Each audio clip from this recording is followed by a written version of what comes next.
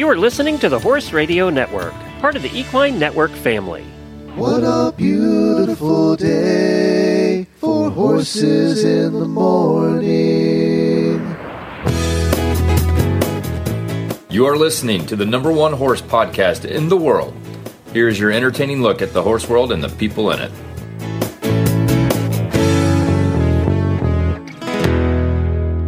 Well, good morning, everybody. I am Glenn the Geek in Ocala, Florida. And I am Lisa Wysocki, and today I am in Mound, Minnesota. You're listening to Horses in the Morning on the Horse Radio Network for July 5th, episode 3217. This episode is brought to you by Kemin Equine. Good morning, Horse World. I put 40 hours in this weekend, man, it's only Wednesday. I've been cussing this damn heat all day long, there's got to be another way. So I pick up my guitar and I write a song. Everybody hears and they sing along. Hey, hey. Well, good morning, everybody. Thank you so much for joining us this morning. Lisa is here filling in for Jamie. Jamie and Chad and Lucas decided to take a quick trip for the holidays to Mexico. So, woohoo! And then I read the other day that she forgot her phone at home. And that I heard sounds that like too. Such a Jamie thing to do. But, you know, kind of freeing in a way, I would think. Well, I think there's two camps on that. One is the people like me who would just fret about it the entire time. And two is the people who would go, oh, this is nice. Yeah. I don't think I'd be one of those people.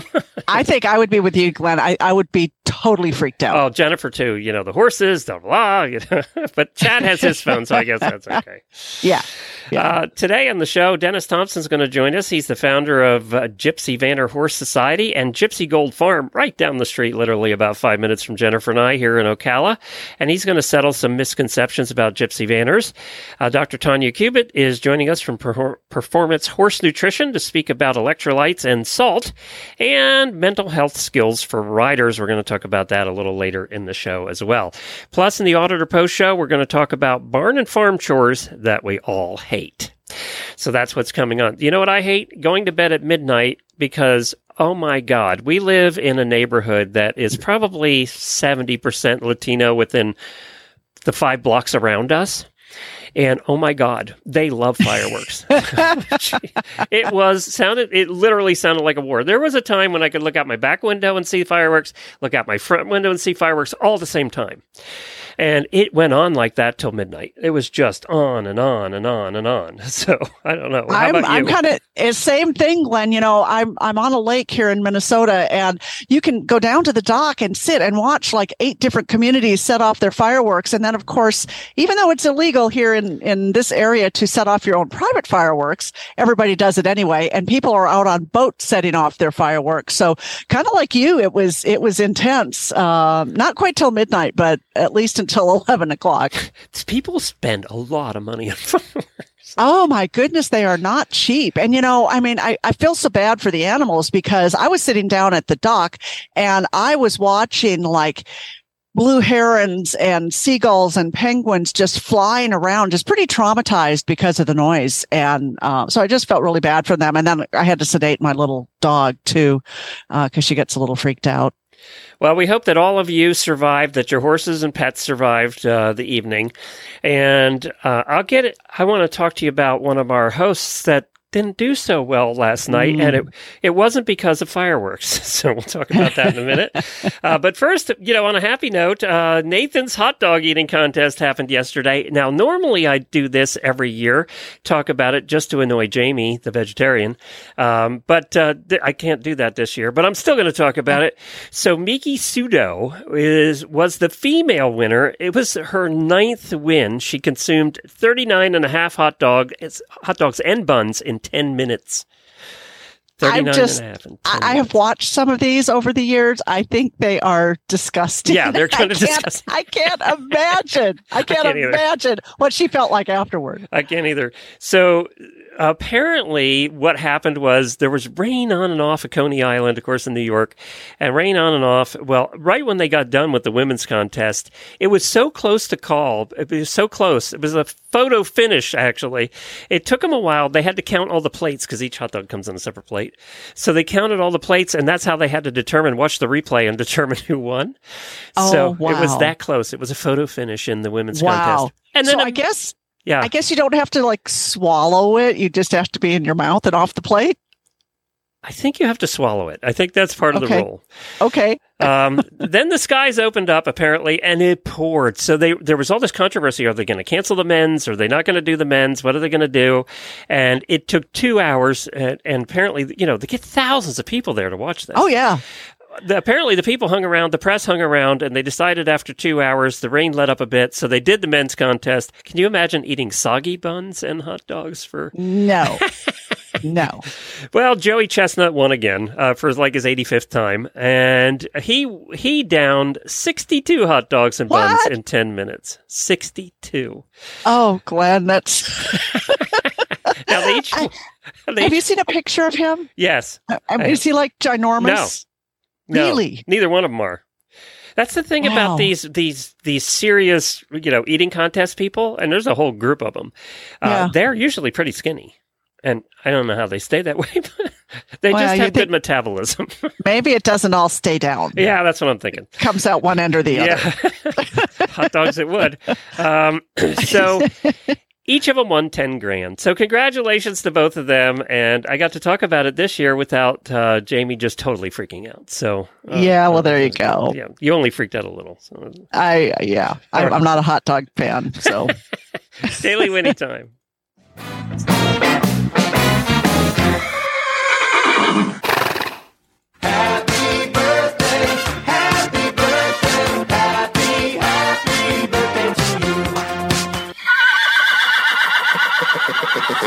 Well, we have some auditor birthdays: Amanda Coro, Kimberly Smiley, Ariel Wolf, and our own Helena Harris of the Stall and Stable Show. It's her birthday as well. Also, I wanted to give a daily winning to one of our Aussie auditors named Shannon. I just wanted to tell her we're pulling for you. I did a post in the auditor room about what's going on. She's had a tough go of it this year, and we're just thinking about you. Somebody else had a tough go of it, too, is our own Dr. Wendy Ying from the Driving Radio Show. She's the other fill-in host. It's Lisa and Dr. Wendy. So Dr. Wendy, for years and years, ever since I've known her, which is 15 years now, I have been on her case because she wears flip-flops everywhere. She's a veterinarian. She goes to vet calls in flip-flops. Wow. And for years and years, we've kept saying, you're going to get hurt, you're going to get hurt, you're going to get hurt, you're going to get hurt. And so she notified me this morning that she got hurt. So, oh no! Yeah, but it was not on a vet call with large horses stomping on her bare feet. It was her flip-flop got caught on the puppy gate at the house, and she went tumbling and broke her leg. No! Oh, that sounds so painful. It's funny because she breaks her leg on a puppy gate. It's the first broken bone she's had in her entire life. She's done really. She does wicked skiing and all these dangerous activities all the time. And it's Wendy. She's not all that careful. Yeah. And so and wore flip-flops on all her vet calls for since she's been a veterinarian. And she hurts herself on the puppy gate. You would think that she would have broken her leg like skydiving or something. No, puppy gate. But isn't that where they say most of the accidents happen is at home? Yeah. Yeah, absolutely. So, if you're going to be in a cast, this is a good time in Florida to do it. It's like 100 degrees every day, and you're not going out anyway. So, well, this is true. I told her she needs to get a pink one. So, well, anyway, Wendy, we're thinking about you, and I didn't laugh the whole morning, just part of the morning this morning. She thought it was funny, too.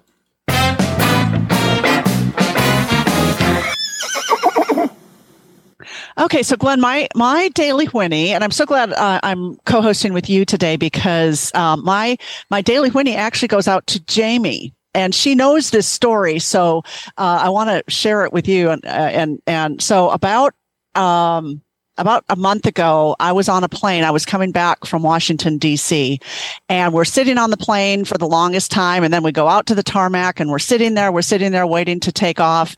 And the pilot comes back on and says, well, we're going to go back to the gate because our left engine is not starting. And you kind of need that. You kind of need that. Yep. And I am not a good flyer anyway. I tend to be a little bit nervous on an airplane. And so we go back to the gate and we're sitting there. And the pilot comes back on and said, well, it's the starter. So we're going to replace the starter. And the nearest starter is in Baltimore, which is an hour away. So just hang tight. And so I'm just kind of freaking out because I'm thinking, I don't want to be on a plane where they've just put a new starter in and they haven't test driven it. So the only person I know who has any connection to planes and flying is Jamie. So I texted Jamie and I said, I'm on this plane and I'm freaking out and I think I'm having an anxiety attack. I'm going to have a meltdown. And she was so calm and so reassuring. And she got Chad on the text and he said, look, trust your captain. He knows what he's doing. He's not going to let you. Well, he didn't want to die either. So. No, exactly. And which was good sense. But of course, I wasn't thinking that way. I'm thinking, I'm going to die. It's all about me at that point. That is true, though, when you're on a plane. Yeah. So how long did it take? Well, so they eventually let us off the plane and then they canceled the flight and then they rebooked Which probably made you feel better. Well, it did, except they rebooked me for the next day and I had to be back in Nashville because I had a speaking engagement. So I got them to put me on a plane. This is Southwest, by the way, put me on a plane out of Baltimore, through Atlanta. I got into Nashville like at 1:30 in the morning and the shuttles are only running like, I don't know, every hour or something. So I wait for the shuttle and then I get to the parking area and I'm third in line to get out of the parking lot and the gates aren't working. So we have to wait. Me and the two people in front of me and I have to wait till the shuttle circles back around another 45 minutes. And he has to call somebody to get the gates working. I mean, it was like 6:30 in the morning when I got home. My God. Anyway, but my daily Wendy goes out to Jamie because I'm sure she had 1,000 other things to do than talk me off a ledge, That does suck. And you know what? We had a couple 24-hour or longer days on our trip to Europe. That's harder when you're older. It is. It is. Yeah. When I was 20, I could do that. Yeah. And then, but I had to, then I had to show up, like at 9 o'clock at this thing and be bright-eyed and bushy-tailed and coherent. And when you got home, did you just collapse? Oh, I did. Yeah. I did. I was so tired. It was like the next day too. It was like, I don't recover from something like that as quickly as I would have years ago. No, we're too old for that stuff. Yeah. Yeah. So Jamie, thank you. Thank you. She's a good, calming influence. Should be happy to hear that. Yeah. Well, let's go to our first guest right after we hear from our good friends at Kemin Equine. We're going to be speaking to Dennis Thompson. He's the founder of the Gypsy Vanner Horse Society. He was one of the first people to bring Gypsy Vanners into the United States. He has a farm called Gypsy Gold Farm. He actually does tours. So there's a couple things you have to do when you come to Ocala, see the World Equestrian Center, obviously. And then you go take a tour of the Gypsy Gold Farm, which we pass when we trail ride. So from our new boarding stable where we are, we actually go by Gypsy Gold Farm. It's right near the Florida Horse Park. And he's the expert in gypsies in the United States, and we're going to chat with him and find out what are some of the biggest misconceptions people have about Gypsy Vanners. We've had no shortage of stress this past year, and a lot of our attention has been focused on maintaining our health and immunity. Stress and illness can actually form a vicious cycle in humans and also in horses. Elevated cortisol levels caused by stressors like extreme weather, disease, diet changes, travel, and trailering can throw your horse's health and immune function out of whack. But did you know you can help reduce the negative impacts of stress by feeding your horse chromium every day? By lowering the levels of the stress hormone cortisol and optimizing overall energy use, feeding chromium results in improved body upkeep, health and immunity, performance, and overall well-being. To ensure you're supporting your horse, don't feed just any chromium. Feed your horse the only FDA-reviewed source of chromium propionate on the market today, ChemTrace Chromium from Kemin Equine. Ask for it by name and stress less. Learn more about ChemTrace Chromium at Kemin.com/ChromiumEQ. That's Kemin, KEMIN.com/ChromiumEQ. Dennis, thanks for joining us. Hi, Glenn. Thanks for having me. So, Dennis, when we go trail riding from our boarding stable, we go by your place to the horse park. Yep. Yeah, so Yep. I know exactly where you're at. You have a beautiful farm out there. It's called Gypsy Gold Farm, and I mentioned in your intro that you do tours out there. I said there's two things you got to do when you come to Ocala. You got to go to the World Equestrian Center and then overtake the Gypsy Gold Tour. Well, that's awesome. I appreciate it. Yeah. And a lot of people have over the years. Oh, yeah. Yeah. It's a popular tour. Yeah. So tell me, we've talked about gypsies in the past. That's one of the reasons you contacted me, actually. Right. What are the biggest misconceptions people have about gypsy vanners? I think probably just that word, gypsies. During the tour, I break down the breed based on people, vision, species. So gypsies are one of the most colorful, least understood societies on earth. They had a vision to create a specific looking horse soon after World War II, inspired by two stallions called Sunny Mays and the Coal Horse. And selective breeding began then and continued towards this ultimate goal for 60 years until, and known in their culture, but not outside of their culture, until in 1995, my late wife and I we were doing research on the Shire horse in northern Wales, and we were on our way back to London, and she saw a little black and white horse, and she asked me if I saw it, and I didn't, and I said, "You want me to go back?" And she said no, and then she changed her mind, and that was the beginning of quite an odyssey. So up to that point, were there any gypsies in the United States? People? No, gypsy vanners, actually. Right. No, none. Okay. No, none whatsoever. No, it was not recognized. The breed was not recognized anywhere in the world. It was only gypsies that knew about this selective breeding program. And we spent that day in the gypsy camp, and he invited us to a place we'd see hundreds of colored horses, but none as good as his. And so we became the first Americans to ever attend the oldest gypsy horse fair in the world, 338 years old, called Appleby. Yeah, and we talked about it. We were there for 10 days and then spent the next 4 years tracing that original horse's history through 3 countries. So today, there's about 11,000 registered gypsy vanner horses in America. 70% will have the name of that first horse's DNA verified father in their pedigrees, and 150% will have the names of one of the best 3 stallions we ever found, and a horse called the Lawbeard horse, that are the fathers or grandfathers to 15 of the 16, or excuse me, 13 of the 14 mares that we brought to America. So it's crazy. It's a crazy story. And so they were mixed up. I know there were some Dale's ponies, Fell ponies, some Shires, Clydesdales. They were no. Are they all mixed up? Well, there's the difference is the centerpiece of the breed would be the Dale's pony would be involved in that because they're heavier than the Fell's pony. And maybe a little more hair on their legs, the really good ones. So it's primarily Clydesdale, Shire, Dale's pony, and the original Frisian, which is involved in the development of all 3 of those other breeds. So the Frisian was the first heavy horse evolving from the forest horse, and Romans took Frisians to Great Britain as a war horse.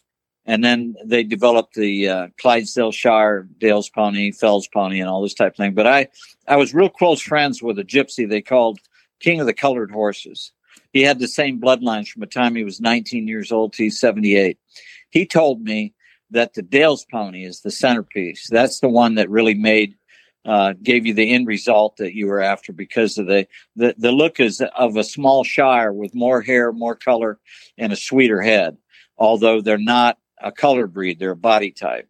So some of the greatest sires and dams in the history of the breed are black. But back to your original question, I think this is the world's first internet breed, and it's kind of fun and I don't know, to use the word gypsy. I think Americans think of Esmeralda and dance around a campfire, but it can be an oppressive term in certain parts of the world, and I'm pretty committed to help people understand only one place in the world is that an umbrella term, and that's Great Britain. So on my tours, I help people understand how many different types of people live under that umbrella term. And I use it to bring a better understanding to them. The word vanner means a horse suitable to pull a caravan in the English Chambers Dictionary. And it means vanna in the Romany glossary means a caravan horse. Oh, I didn't so if you think of it, yes, if you think of American quarter horse, people, vision, species. So Gypsy Vanner horse is the same thing. People, vision, species. And the Vanner part of it is what you need to understand what that is and how it was made. There are select genetics that made that. There's a specific look. It's simple to understand, but it isn't there's not as many of them as you would think there is, when you get on the internet. Well, yeah, because photographers love to take pictures of Gypsy Vanners. So. Oh yeah, no question. Oh yeah. Oh, it's just it's them and Frisians. yeah, no, exactly. Yeah, it's certainly one of the most beautiful horses in the world, and you can imagine what in 1995, my late wife and I had. We had 700 animals. We lived where Pat Pirelli lives today, and so we were unique. And we sat on a plane coming home from meeting that first horse, and sat there quietly. And I looked at her, and I thought, "Is it possible that there's a breed that isn't recognized as a breed in 1995?" And sure enough, that was the case. But what a journey! So how many are in the United States now? There's a little over 11,000 registered. Wow, that's a long way from your few that you brought over, isn't it? 16. Yeah, we brought two out of three of the best stallions we ever found, and 14 mares. And 11 of the 14 mares are daughters of the best three stallions we ever found. So, and one is the daughter of a very famous sire called the lob-eared horse. He'd lob his ear to the side when he looked at you. Yeah, I know. I know they do a little bit of everything other than stand around and look cute. But I know they ride, they drive. Is there something that they're mostly used for in the United States? I think dressage might fit in that category, and you wouldn't necessarily think that. But Lynn Palm trained the Gypsy King for his introduction in 1998 at Equine, USA. And a lady named Pam Fowler Grace trained him for a fundraiser in Houston. And she called me. She's the 87-time USDF champion, gold medalist and Olympic contender for 2008 in China. And she called me on her way to the World Equestrian Games in Kentucky. And she said, "He's one of the most extraordinary horses of any breed I've ever ridden in my life." That's the Gypsy King that she was riding. So they can be, some of them are really talented. And his offspring or granddaughters or whatever, he's had a few Grand Prix, Prix St. George, I think, even a couple of them. So they're capable. Yeah. Well, Dennis, I come from a therapeutic riding background, and it's not uncommon for me to see a Gypsy Vanner in a therapeutic riding program, just because they are so versatile, and they have that wide base, and their personality, and intelligence leads them to that work, but yet they can handle, independent riders as well, and do the trail and obstacle thing, and so I love the versatility. I am trying to create a thing called Cindy Sevens, which is where I will create certified therapy horses. Their job is to go off and bring people luck. And it's quite it's a fascinating program. It's too in-depth to get involved in it here, but they're uniquely suited as therapy horses. And they have a flea factor, I think, that's less evolved than the typical horse. They don't get scared as easy, and they get over it quicker. And they have a kindness. They like people. And I believe that this is kind of far out maybe, but I believe it's in their hair and in their color. Did you know that if you breed a fox to be friendly, he'll turn colors? I did. I read something about that, and I saw something, I think, on PBS a couple of years ago, and within a couple of generations, you've got like a multicolored fox. Exactly. So melanin and adrenaline are linked. And so whether that's true with any, most of us remember the old paint mare that, as a kid, that was always seemed to be the favorite. I don't know if that was color because they were sweeter, but we had one in our neighborhood that I just loved. And then the hair, nothing but hairy-legged horses made the Vanner, because hair is an additive or cumulative gene. And you don't have any choice but to breed hair to hair to maintain or increase hair. And all those go back to the forest horse. So the evolution of, say, the Friesian or whatever it may be, the Friesian originally was the first heavy horse, and they were going extinct. And the story is they crossed them with Andalusian, or I think some say Oldenburg or something, but both smooth-legged horses. So they changed the look of the Friesian by doing that, where here Gypsies knew that you could only breed hair to hair. So nothing but hairy-legged horses. And so the original gentle giant is the forest horse who had hair on his legs. So, that's all theory based, but it's, if you're starting with the original gentle giant and you stick with one of the features of the gentle giant, then common sense tells you that, you'll maintain the integrity of that gentle kindness, So, Dennis, I know there's a couple celebrities that have helped this breed quite a bit too. Miranda Lambert and, yes. Martha Stewart. Yes. Martha Stewart. Yeah, she did a blog about us, and it was the largest response she's ever received, with 1.7 million hits. And Miranda was here and rode the Gypsy King before he died. She's got 5 of these horses, and her record company is Vanner Records, which is a real fabulous thing. You're trying to, That's good for the breed. I don't think most people know that a record company is called Vanner Records, but it's fun for me to talk about anyway. So, but I would love for her to even get more involved, and hopefully one day that might happen. Well, now you started something also called the Gypsy Vanner Horse Society. Tell us about that. I did. Yeah, it's the Gypsy Vanner Horse Society was established November 24th, 1996. It's the oldest breed registry in the world for a selectively bred horse raised by British Gypsies. It's the only one founded on an in-depth study of British Gypsies and their horses. And the name Gypsy Vanner Horse is the only name chosen by every dimension of the umbrella term that live in Great Britain. There's 4 types of people that developed the Vanner breed, and that's they're called Didakai. One is called Irish and Scottish Travelers. People called Rom or Romany that derived from India. That's the original Gypsies. And there's people who live a Gypsy lifestyle that are not connected culturally to any specific background. It's a life choice they made. And actually, the guy called King of the Colored Horses fits into that category. So we ask every dimension to choose between Romany horse and Gypsy Vanner horse. Before the name Gypsy Vanner horse was born, they were all called colored horses or colored cobs.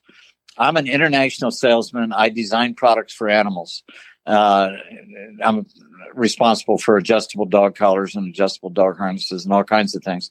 And I know the vernacular of horse products. And so cob means a 500 to 800 pound horse in America. It means an 800 to 1100 pound horse in Europe. And it's a confusing thing. I bought a yearling cob halter from Chicks the other day, and it fit my weanling. So it's a yeah. Well, that's true of halters. We have trouble fitting my little Hackney pony too, because it's never what. Yeah. There's not a standardization of. I was the director of sales and marketing for 23 years for Hamilton. You know what? I knew you from that. We were in the tack business a long time ago before I was ever doing any of this. So I knew you from that. And wasn't it a shampoo? Quicksilver shampoo. Yes. Be Nice halters. Hamilton halters. Yes. Tetraman food. Yeah. 3 out of 4 of those were in garages. I took them national in 1978. So I knew that. Yes. And, and you know, it's funny. We're both old is what that means, basically. Okay. That's exactly what that means. Yeah. I'm in a hurry. Yeah. Tell me. But go ahead. Isn't it a small world? I mean, just to connect like that. That's amazing. That's crazy. Yeah. Yeah. Because he was an inventor long before he ever got into the Gypsy Vanner thing. I mean, it Now you're kind of known for that, but in those days you were known as being a creator of products that we all ended up using. Yes. Yes. And isn't it funny? Talk about circles. Quicksilver shampoo. You probably use a little bit of that now. So. Oh yeah. Oh yeah. You know, that's a good. Oh yeah, it's a great shampoo. And to this day, you know, I talk about names and how they make a promise, and that's the world I came from. Is that you make a promise based on whatever the promise of your product is, and then you keep the promise, and that's how you keep your name. You know, that's how people respect you. And I'm of that same mentality when it comes to Gypsy Vanner horse. It represents a certain look, a certain, you know, temperament and so on. And if we breed to keep it pure and deliver that promise, then we're good to go, you know. So I hate to equate it to a product, but in essence, we all make a promise. If my name is, yours is Glenn and mine is Dennis, you know, people expect a certain thing out of me, you know, and we have to live up to that. So. Yeah, no, I met a woman in 1988. I raised 4 little girls alone in South Texas for 7 years, and one of them was 19. And she worked at Lone Star Pet Supply through my connections. And she called me one day and she said, "Dad, we just hired this new woman. She's beautiful. She has 40 parrots and a Porsche. She's perfect for you." And that was Cindy. And I married her 2 years later, and within 5 years we had 700 animals and lived where Pirelli lives. You know, that off 225A there. Yeah.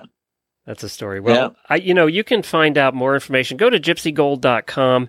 That's your personal website. And what's the website for the society? Vanners.org. Vanners.org. And there's a lot of information on there about Gypsy Vanners. Yeah. You have for sale pages on there, and is it on your website too? There is. Yeah. Okay. And then we have a Facebook. It's Gypsy Gold Horse Farm. Yeah, if you want horse porn, just go to his Facebook page and go to the photos section, and then you got horse porn right there. Oh, it's amazing. I'm there right now. I'm just, I'm in horse envy right now. Yeah. We've got about 100,000 followers on that. So. Well, it's gypsies. I mean, them and Frisians. I mean, those are the two, right? That every ad agency wants. You see how difficult it is to call them Vanners? You and I have talked for 15 minutes, and they're still gypsies. You know what I mean? So I'm going to resign myself to the fact that unfortunately is a reality. There's something attractive about using the word gypsy, and but as long as people know, as long as they understand that there's only a small percentage, about 20%, are the Vanner, are the breed that was developed to look a specific way, and the gypsies are a culture that they've been treated with prejudice for 1,000 years. And I have a lot of them that come here, and we're going to try to turn this farm into a permanent educational cultural center. And when we do, you'll have a lot of them that come here, and you'll come and visit, and you'll meet people that you like, and you'll find out that they are from that culture, and it'll desensitize this gypsies, tramps, and thieves kind of stuff that, has been going on for a long time. So, all right, I'm going to try and use Vanner. I'm going to try and break the habit. Try it. Yeah, you say it over and over. Okay. All right, we're all going to try and do that just listening today. We're going to try and go with Vanners instead of gypsies, which is, you're right. That's just what we've said forever. Yes. And it's not in relation to the people. It's in relation to the horses, right? So. Yeah, no, I understand. Yeah. It's been 28 years since this started. It's been 25 years, I think, since the breed registry. And, but it's an ongoing thing, and it's on the internet, multiple names and generic names and this type of things. And a lot of time, not always, but a lot of times it's an effort to buy and sell horses. And, so the population of horses raised by gypsies is far greater than the ones that are selectively bred and look at that high, that specific look that is, Kushtibok, the original horse, costs 7,000 pounds at the oldest gypsy horse fair in the world, when the guy from Wales that raised him sold him to the guy I met in 1995 for 7,000 pounds. That was $12,500 for a yearling colt that was not recognized as a breed nobody knew about. I watched a mare and filly foal sell for 42,000 pounds at Appleby Horse Fair. That was like $70,000. It was like a 1.70 exchange rate. So the discovery was that unique thing that was going on, not just that they have, pretty horses. So some are, Well, we appreciate you being on. If you want to do the tour or find out more while you're here in Ocala, definitely do that. It's obviously a beautiful place and a beautiful farm with a lot of beautiful vanners. Look, I did it. I did it right. There you go. Right there you go. Go, Glenn. GypsyGold.com. Thanks, Dennis. Appreciate it. Bye, Dennis. Thanks, Glenn. Yeah, appreciate it. Bye-bye. Those products that Dennis invented, Lisa, you can buy them at statelinetech.com. Just head over to State Line Tech right now. They're having the big 4th of July sale. It's called the Red, White, and Blue Savings Event. Big banner at the top of the page. Go check it out. They have Gatsby halters. They have Da Vinci tack and accessories, Shires protective boots. They have Tough One stable supplies, all different kinds of things, including fly sheets. Up to 45% off Weatherbeeta fly sheets, 25% off Shires. I know that some of your fly sheets already will be getting destroyed by your horses. Yes. Because we're a month and a half in of summer now, and yes, your fly sheets will be gone. So you can go replace them right now at statelinetech.com and check out all of their 4th of July savings. There's hundreds of pages of stuff, from boots to saddles to clothing, just whatever you need. Some of it's probably on sale at statelinetech.com. Well, next up, we have our horse health segment, and it's brought to you by Daily Dose Equine, non-GMO core nutrition for horses and ponies of all ages. Jennifer got to catch up, Coach Jen got to catch up with Dr. Tanya Cubitt from Performance Horse Nutrition to talk about electrolytes versus salt. And it's that time of year when we're worried about that stuff when it's 100 degrees out everywhere in the country. So, of course, Coach Jen is with the Horse Tip Daily Show. You can find all of her episodes at horsetipdaily.com. Just hop on over there to horsetipdaily.com and just search for whatever issue, health-wise, or anything, any kind of tip. She's probably done a tip on it. There's over 2,000 over there, and they're all very short, 5 to 10 minutes.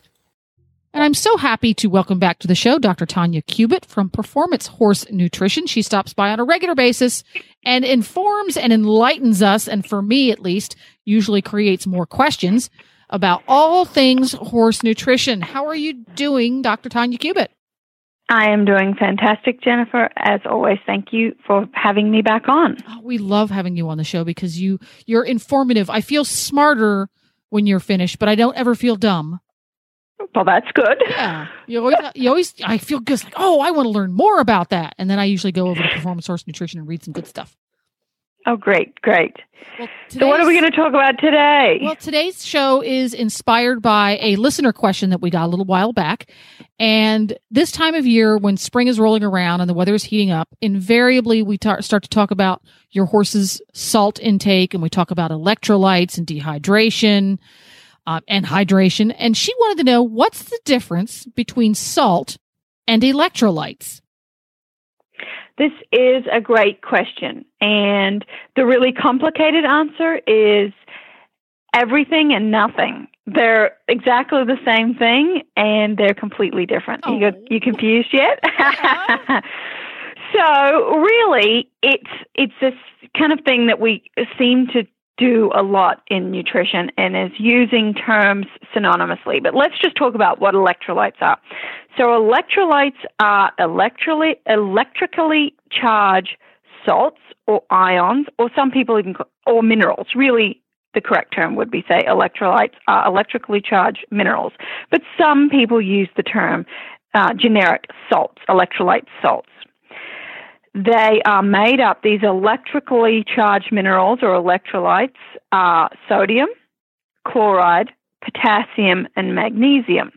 Now, when you think about salt, what the true definition of salt that we would use in our food or on our table in the kitchen, it's a combination of sodium and chloride. That is table salt.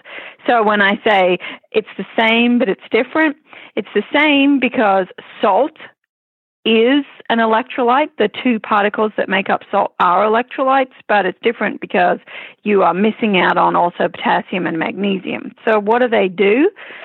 They're dissolved in the body and carried in the blood and cell fluids as the salts or these electrolytes dissolve in the blood and tissues of the body, they assist in preserving correct balance of fluids both inside and outside the cell. And what that does, they also act as a function in the generation of nerve impulses. They help to contract and relax muscles. The heart is a huge muscle, so they help contract and relax the heart. They help process waste. They're really involved in virtually every function in the body. An electrolyte imbalance may cause such complication as dehydration, muscle fatigue, reduced stamina, overheating, and also tying up. So it's really, really important that we supplement with electrolytes if the horse is sweating heavily and excreting a lot of those electrolytes. Now, if you were just to supplement with plain old salt, sodium and chloride, we would be missing out on the functions of potassium and chloride. So what does sodium and chloride do? This is common salt, NaCl. And they're the two primary electrolytes in the body. But potassium, one of its major roles is to ensure correct pressure, which affects the sensitivity of nerves and muscle impulses. Horses suffering from a lack of potassium are prone to fatigue, muscle weakness, exercise intolerance, tying up, and decreased water intake. Magnesium plays a critical role as a cofactor in over 300 different reactions in the body. Also very, very important for muscle function. So it's really important that we supply all of these electrolytes and not just sodium and chloride. So if you were just giving your horse salt and you weren't supplying an actual electrolyte supplement, if your horse is sweating heavily, you're going to miss out on potassium and magnesium. So sweat is how they lose electrolytes. Correct. So sweat is made up of electrolytes, these minerals, or sometimes people call them electrolyte salts, as well as a lot of water. So when a horse is dehydrated, he could be dehydrated because he's sweating more than he's drinking. Mm-hmm. He could be dehydrated because he's just not drinking. Yep. Yeah. So whenever because I've heard people say, give your horse salt to encourage him to drink. Are there circumstances under which that's a bad idea?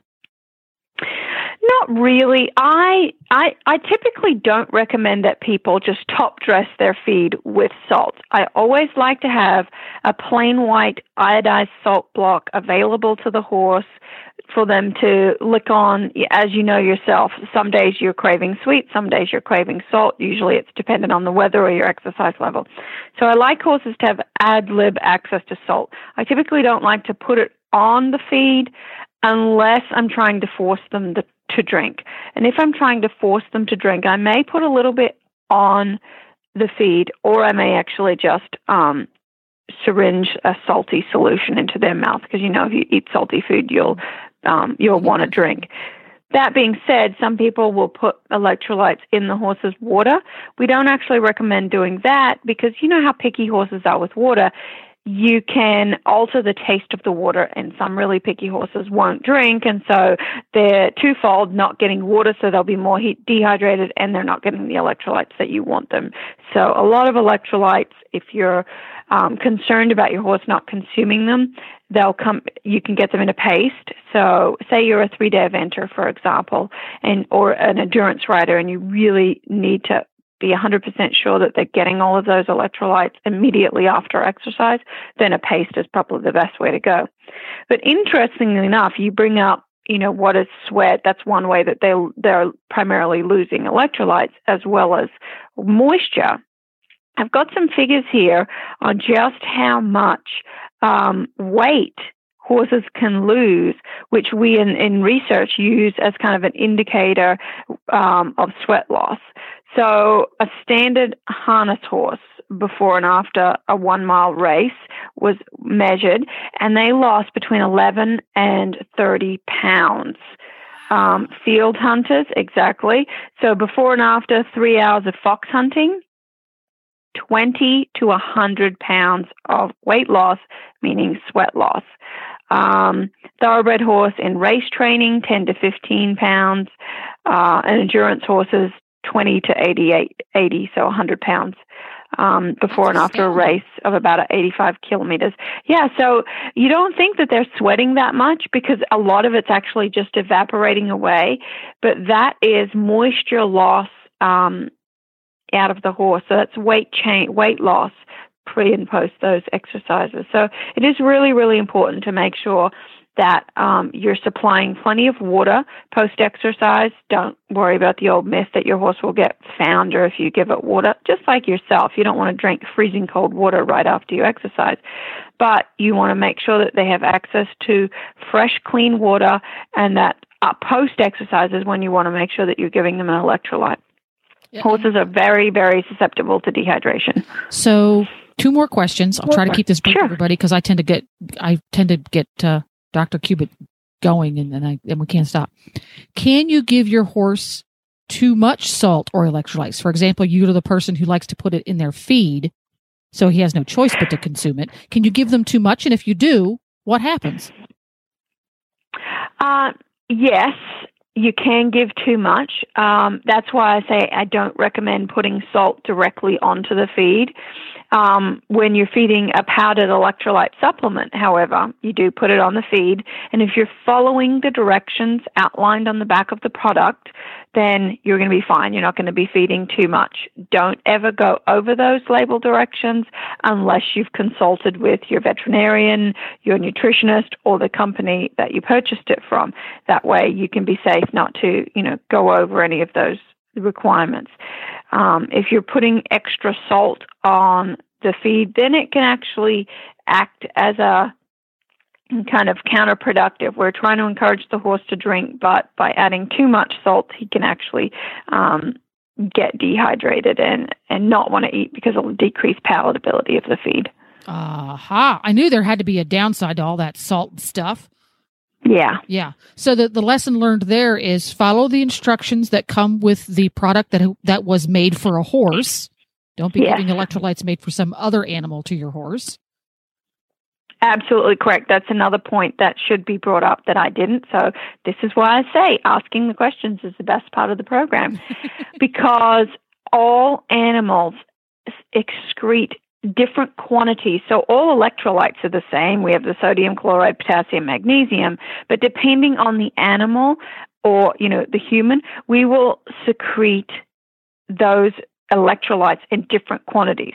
So feeding your horse Gatorade, thinking that it's going to supply them with the electrolytes that they've lost is incorrect because it will supply the electrolytes that a human has lost in those concentrations, but it's not designed in the right concentrations for equine sweat loss. Equine sweat loss is higher in certain electrolytes than others. So make sure it's designed for a horse. And I remember back in the day, the electrolytes we used to buy at the tack and feed store, which were basically the only ones available, had a picture of a dog on the front because they were made for dogs. But that was all they made back then. Now you have... And back in the day, that's all they made, so that was better than nothing. But, we have the correct technology now, so we don't have to do that now. Now we know what really goes in there. Well, thank you very, very much for enlightening me. Every time we talk about electrolytes and salt, I learn a little bit more about them. So by the time I'm 95, I'll have it down pat. That's one thing that I hope. I think the day you stop learning is the day that you die. So there you go. Keep on learning and listen to lots of different people because everybody says it a different way, and maybe you pick up a little something different from everybody different. That's right. So where can folks get a hold of you if they have more nutrition questions? If they have more nutrition questions, they can find me on our website, performancehorsenutrition.com. Our email and phone number is right there on the website. All righty. Thank you very much, Dr. Cubitt. We'll see you again soon. I'm here with the mad scientist who developed Daily Dose Equine Horse Feeds, Janet Geyer. And I wanted to have a quick chat with you because Daily Dose Equine Horse Feed are non-GMO whole food nutrition based. And a lot of people go, oh, that comes from a small dedicated feed mill. I won't be able to get that when I travel. They're wrong, aren't they? They are. You can get it through Chewy anywhere in the United States. Or if you live locally in Maryland and Northern Virginia, you can get it delivered.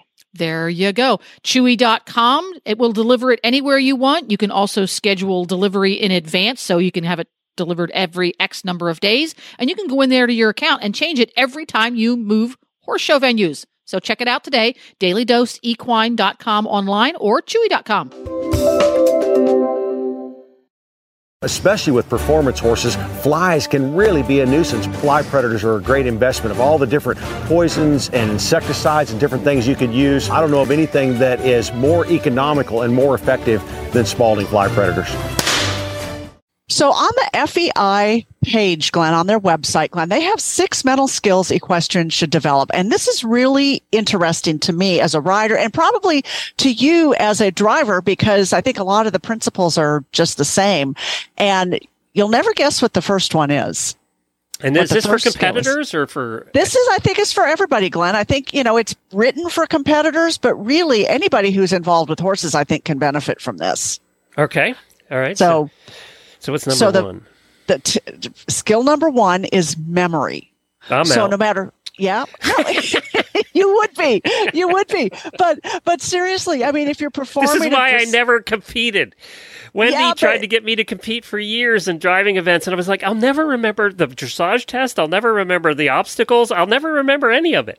It's like, but the cool thing is memory is, no matter what we do, whether it's picking up a foot and cleaning it out, you're doing that by memory.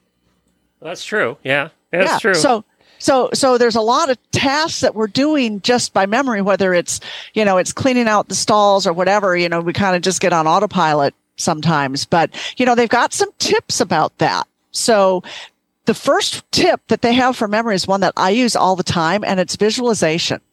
So whatever you're going to do, visualize it in your mind first. And there's been so many studies on this, Glenn, that it really works. It really works. So if you're nervous about performing a dressage test, or you're nervous about the trail ride, or you're nervous about just going to ride that new horse, visualize the whole process in detail first, and it really does help. That's why you'll see at pony club events, you'll see the little pony clubbers in the parking lot actually walking through their dressage test, on the ground, because and that's just a form of visualizing it, right?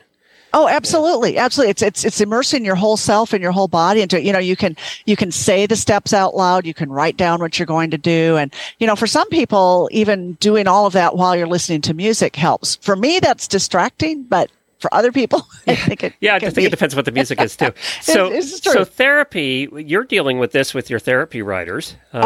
So what tools do you use with them? So we do like 1-step directions, 2-step directions, 3-step directions. So for example, if I say, Glenn, would you drive your pony straight forward to the fence and then turn left? That's a 2-step direction, because you have to drive forward. You have to get your pony going, and then you have to turn left.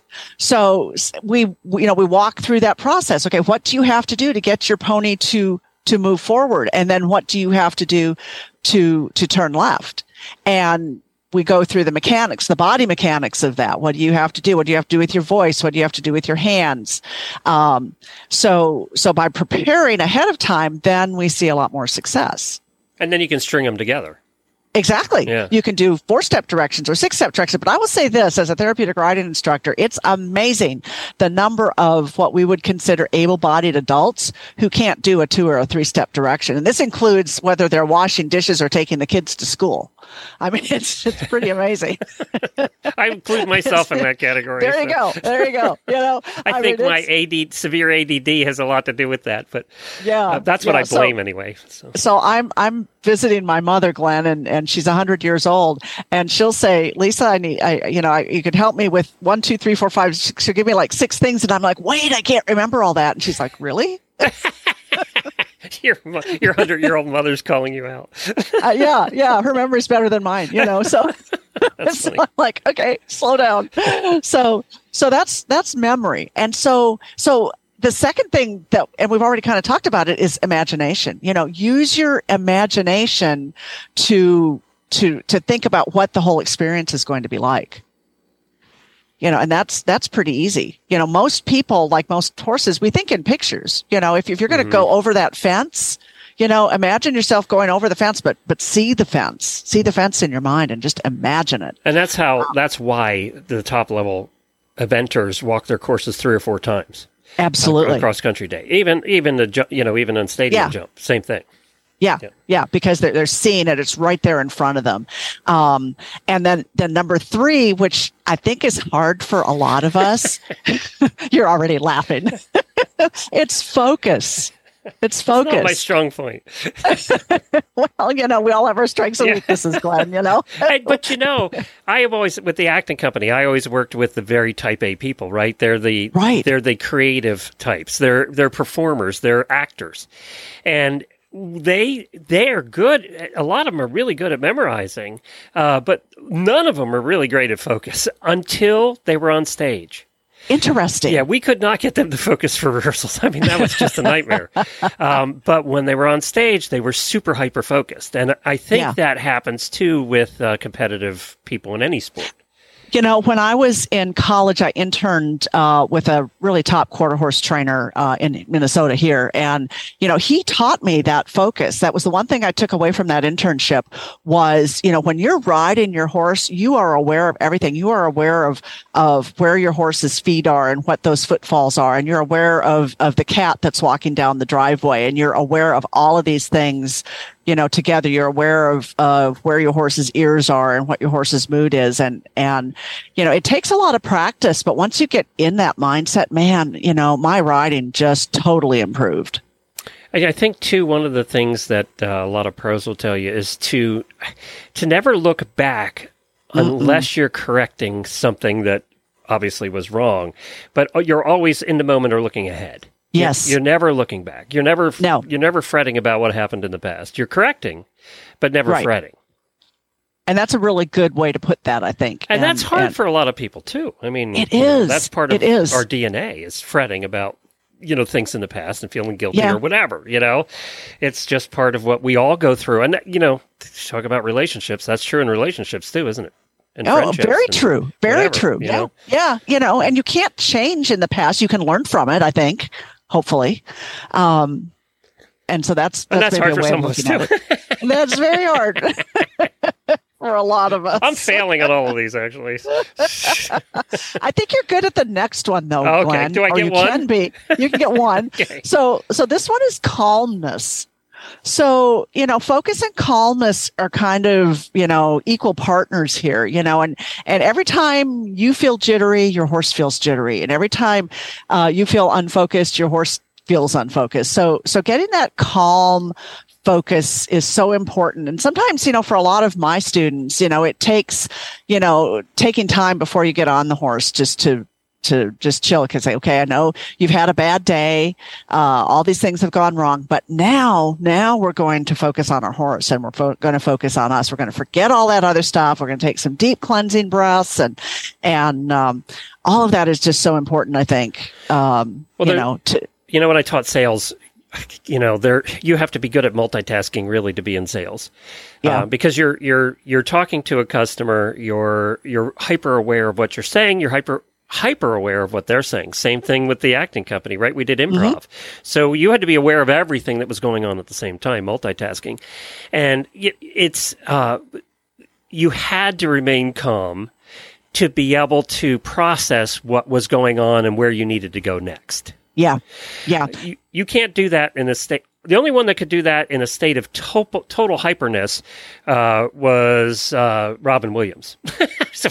My goodness. Yeah. What a talent he was. Yeah, but I mean, that's the exception. Yeah.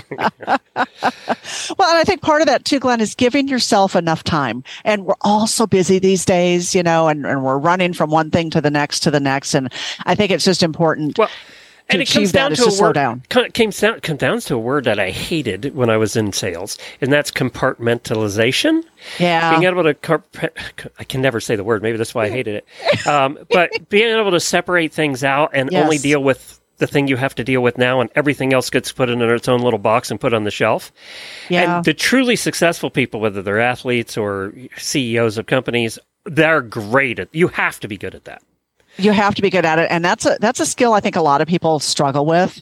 is separating that out and not letting all of those thoughts and emotions and feelings bleed over into the other thing. Yeah, you're not going to be at the top of anything if you can't do that. It's hard. Yeah. That's something that I struggle with a lot. Yeah, and it's hard. It is hard for everybody. I think that's a learned skill more than I think you get some of that.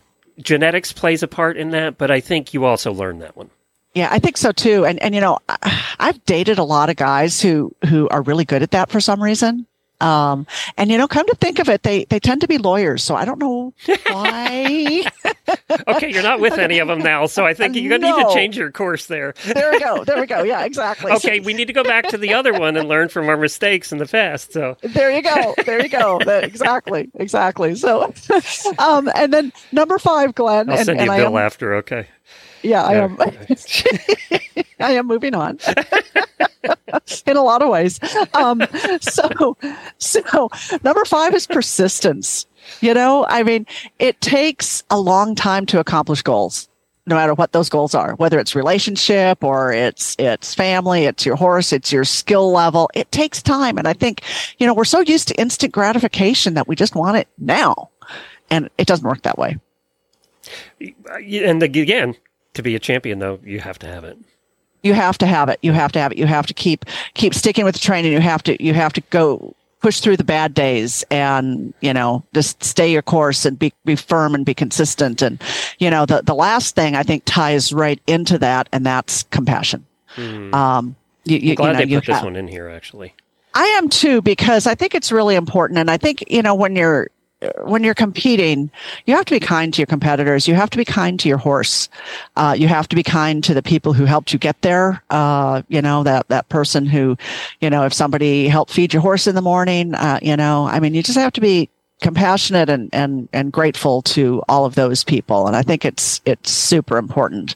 And I think your horse picks up on that kind of thing too. Oh, I think more than any of the others, actually. Yeah. Yeah, I do. I think more than most of the others. Yeah, and you know, I think so. Horses watch people. I mean, it's a form of survival and safety for them. But I think they can recognize seeing us not only be kind to them, but being kind to other people. And I think that's important. You know, I love this list because it's a little different than most of them you see. Because it was designed. This list was really targeted toward FEI competitors, right? It's on their website, right? But it's so all-encompassing. Well, and it's things that you don't normally see, like compassion, you know? Yeah. And then I thought, well, I'm going to look at who the author is, and it fits, because the author's Patricia Salem, and she is a former professional equine massage therapist and recreational rider. There you go. Kind of makes sense, right? It really does. Yeah. It totally does. Yeah, that's why this list was a little bit different than some we've seen. I like absolutely. It. And I of course too. It applies with everybody you work with. Everybody, and I think every situation you're in. Yeah, I agree. Yeah. Whether it's relationships, friendships, whatever, you know. Yeah. Your job. Or your hobbies or you know, your interests. I think it's a good thing to you know, be aware of and to practice that. You know, if Jennifer and I and Jamie and the other hosts didn't have persistence through the lean years of doing this, we wouldn't be here today. No. And there were a lot of lean years. Yes. Yes. I mean, we wouldn't be where we are. I remember when you started this and everybody's like, what's a podcast? Yeah. And nobody was making much money. We were making none for a lot of years. Yeah. And still nobody's making much money in podcasting. You know, there are a few, but most of us are just getting by. But but you believed in it and you persisted and you did all the things that it takes and you know, to build this great community and you know, I mean, you're right. If you didn't have all that, you wouldn't be here. Yep, that's true. Well, that was deep for the end of the show today. There you go. Lisa, where can everybody find your books, your everything that you do? Yeah. So LisaWysocki.com, and Wysocki is WYSOCKY, and all the books are on Amazon, and your bookstores can order them if they don't have them on the shelves. And I know that all the listeners are wondering, I even asked you this last week, everybody knows that they're making a TV show out of your books, out of your Cat and Write books, and I assume that's all on hold with the writer strike? It is totally on hold, and it is so frustrating, Glenn, because I'm a fixer. I want to fix it and make it better, and I can't do anything, you know? I can't. And they're still hanging out, aren't they? They are. And some of the actors are now going on strike, and they're trying to work things out. And I hear that this is a needed thing, and they've explained kind of the concepts to me. Yeah, you kind of have to feel for the writers, don't you? you do, and they're not getting paid on streaming, and they're not getting paid on certain other things, and so there are some issues that they do have to work out, mostly that have to do with technology. But everything has been at a screeching halt for almost 2 months now, and it's just really frustrating. And it's one of those things where I have to compartmentalize, and I can't get upset about it. It's out of my control. I can't. So it's not dead. We're just on hold. We're just on hold. Yeah. But, so Brad Pitt's going to have to wait a while to play me in the TV series. He is going to have to play you. But what's really interesting, Glenn, is Kat Enright, my fictional character, and I are writing a horse training book together. I love that. Tell me there's going to be some humor in this one. I think so. And there's going to be a contest too in the book. So it's a really an unusual concept. It took me a while to wrap my brain around it. My publisher's been pushing me to do this for a while with Kat. So Jamie and I volunteer to pick the winner of the contest. Okay. Okay. On the air. We can do it on the air. We volunteer. Oh, that'll be fine. Okay. Today is also National Bikini Day, so get your two-piece on and get out there in the sunshine. And if you're not wearing a two-piece, I have an alternate for you. It's also National Apple Turnover Day and National Graham Cracker Day. So if you go eat a bunch of apple turnovers and graham crackers, you probably aren't going to be wearing a bikini anyway. So, I just thought it was funny that those three were all combined in one day. So there you go. It is. Y'all have a great day. Enjoy yourselves. We will be back tomorrow with Mary Kitzmiller, and Jennifer will be here. Jamie will be back on Friday. We'll do some really bad ads. And hold on for the auditors. We're gonna do a post show for you coming up shortly. Thank you, Lisa, for filling in today. Really appreciate it. You are so welcome. It was always fun.